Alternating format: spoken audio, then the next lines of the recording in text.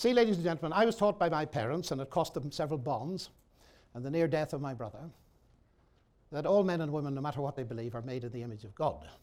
That's why in Northern Ireland, a sectarian country known for its violence, he employed, as equally as he could, people from the divided community. That's how I grew up. That has stuck with me.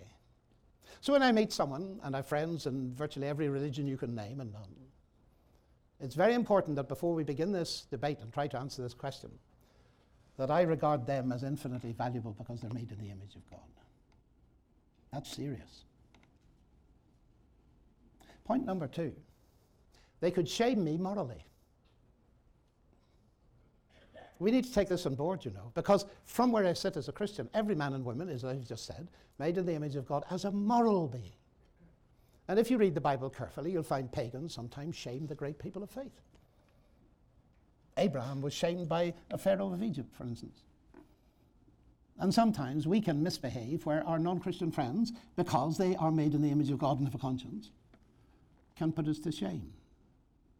Thirdly, as you look around the world, you will find, as I was reminded last night in my debate with the Humanist of the Year in Canada in Toronto last night, he reminded us, quite correctly, that you will find the golden rule in every religion, philosophy, in history that we know. That's a fascinating thing. Lewis pointed that out in 1940 in appendix at the end of his book, The Abolition of Man. It has always interested me. And of course you would expect that if we're made in the image of God. Do unto others what they did unto you. So there's a common morality. These days it's very common to emphasize differences, and there are differences. But there's a very, very important common core, and we need to respect it. That's the fourth thing. Or was it the third thing? Doesn't matter.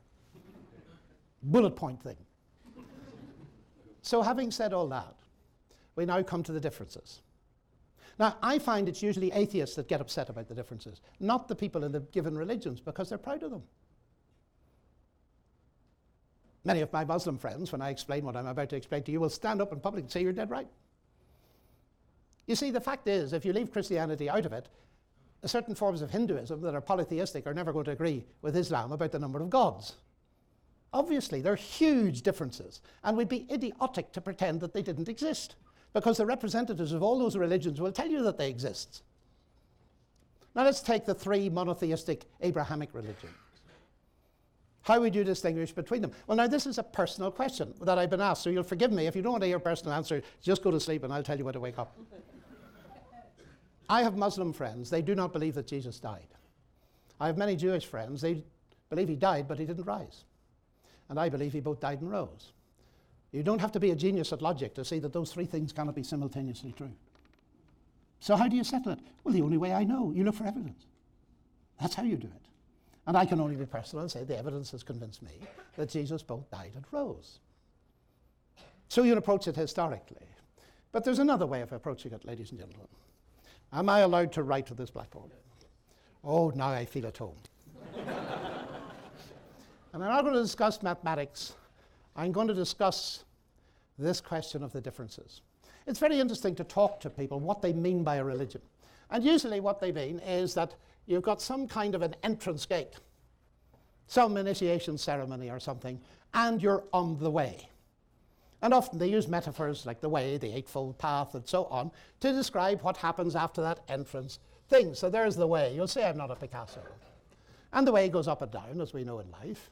And most people, when I ask to tell me about their religion, say the way ends with another door. And at that door, there is a scale. And you know what that represents, of course. There is an evaluation, yes? And whatever is here, nirvana, heaven, whatever, depends on you passing. Well, I nearly said the final exam, so we might as well say this is the University of Waterloo. So let's go back to that analogy. You get into the university through some kind of entrance, I presume, and then you have got a university path, which does go up and down, you students, doesn't it? So you have people to help you along the path. There they are. You see, you've got these delightful professors, of whom we've heard some this afternoon. But although they teach you brilliantly and help you, they cannot guarantee that you get through your final exams. Have you discovered that yet? Because if you haven't, you'd better soon.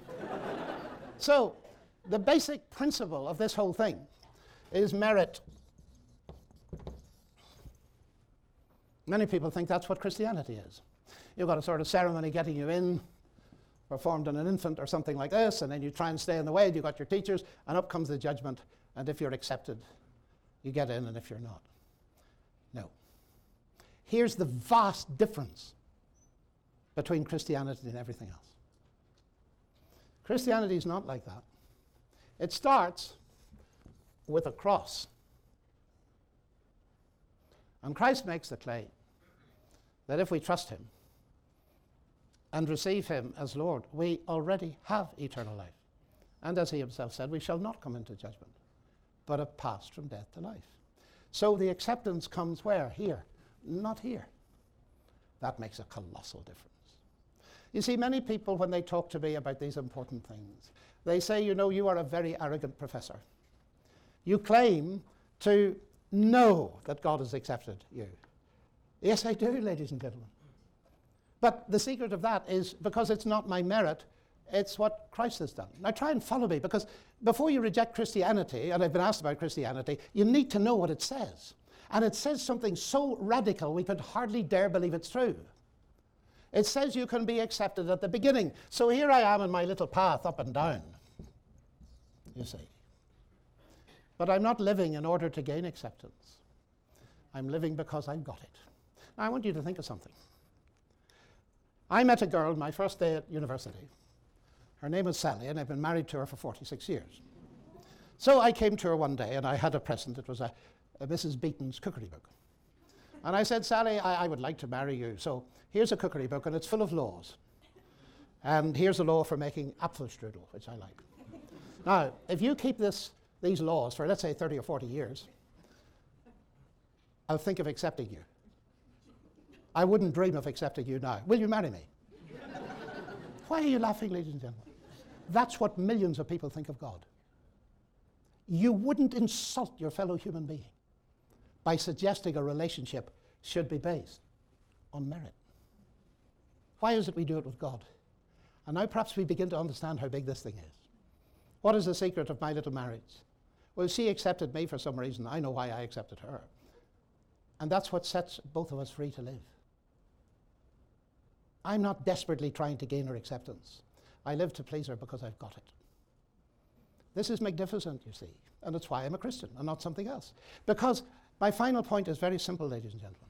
Christianity does not compete with any other religion at this level, because none of them offer me this. As simple as that. Good night, and thank you very much.